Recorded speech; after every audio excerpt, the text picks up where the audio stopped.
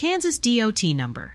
Hello and welcome to our guide on how to get a Kansas DOT number. If you're a motor carrier or a commercial driver in Kansas, you will need a DOT number to legally operate. In this video, we will walk you through the process step by step. But before we begin, please give this video a thumbs up, subscribe to our channel, and hit the bell for notifications so you can stay updated about important trucking topics.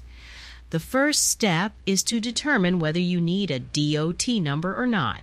If you operate a commercial vehicle that weighs more than 10,000 pounds, transports hazardous materials, or transports more than 8 passengers including the driver, then you need a DOT number. Step 2 is to register for a DOT number. You will need to visit our third-party website at fmcsaregistration.com and complete a simple online application. You must provide basic information such as your name, address, and contact information, or you can order your Kansas DOT number over the phone by calling 866-477-0707.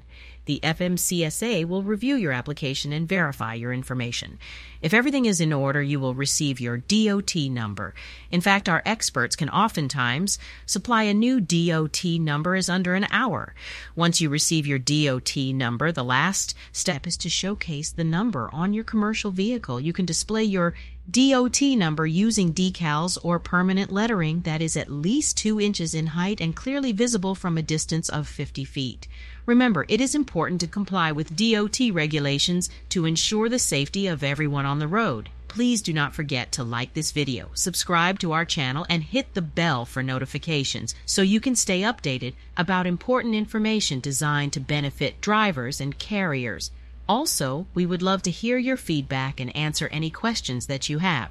So go ahead and drop a comment below.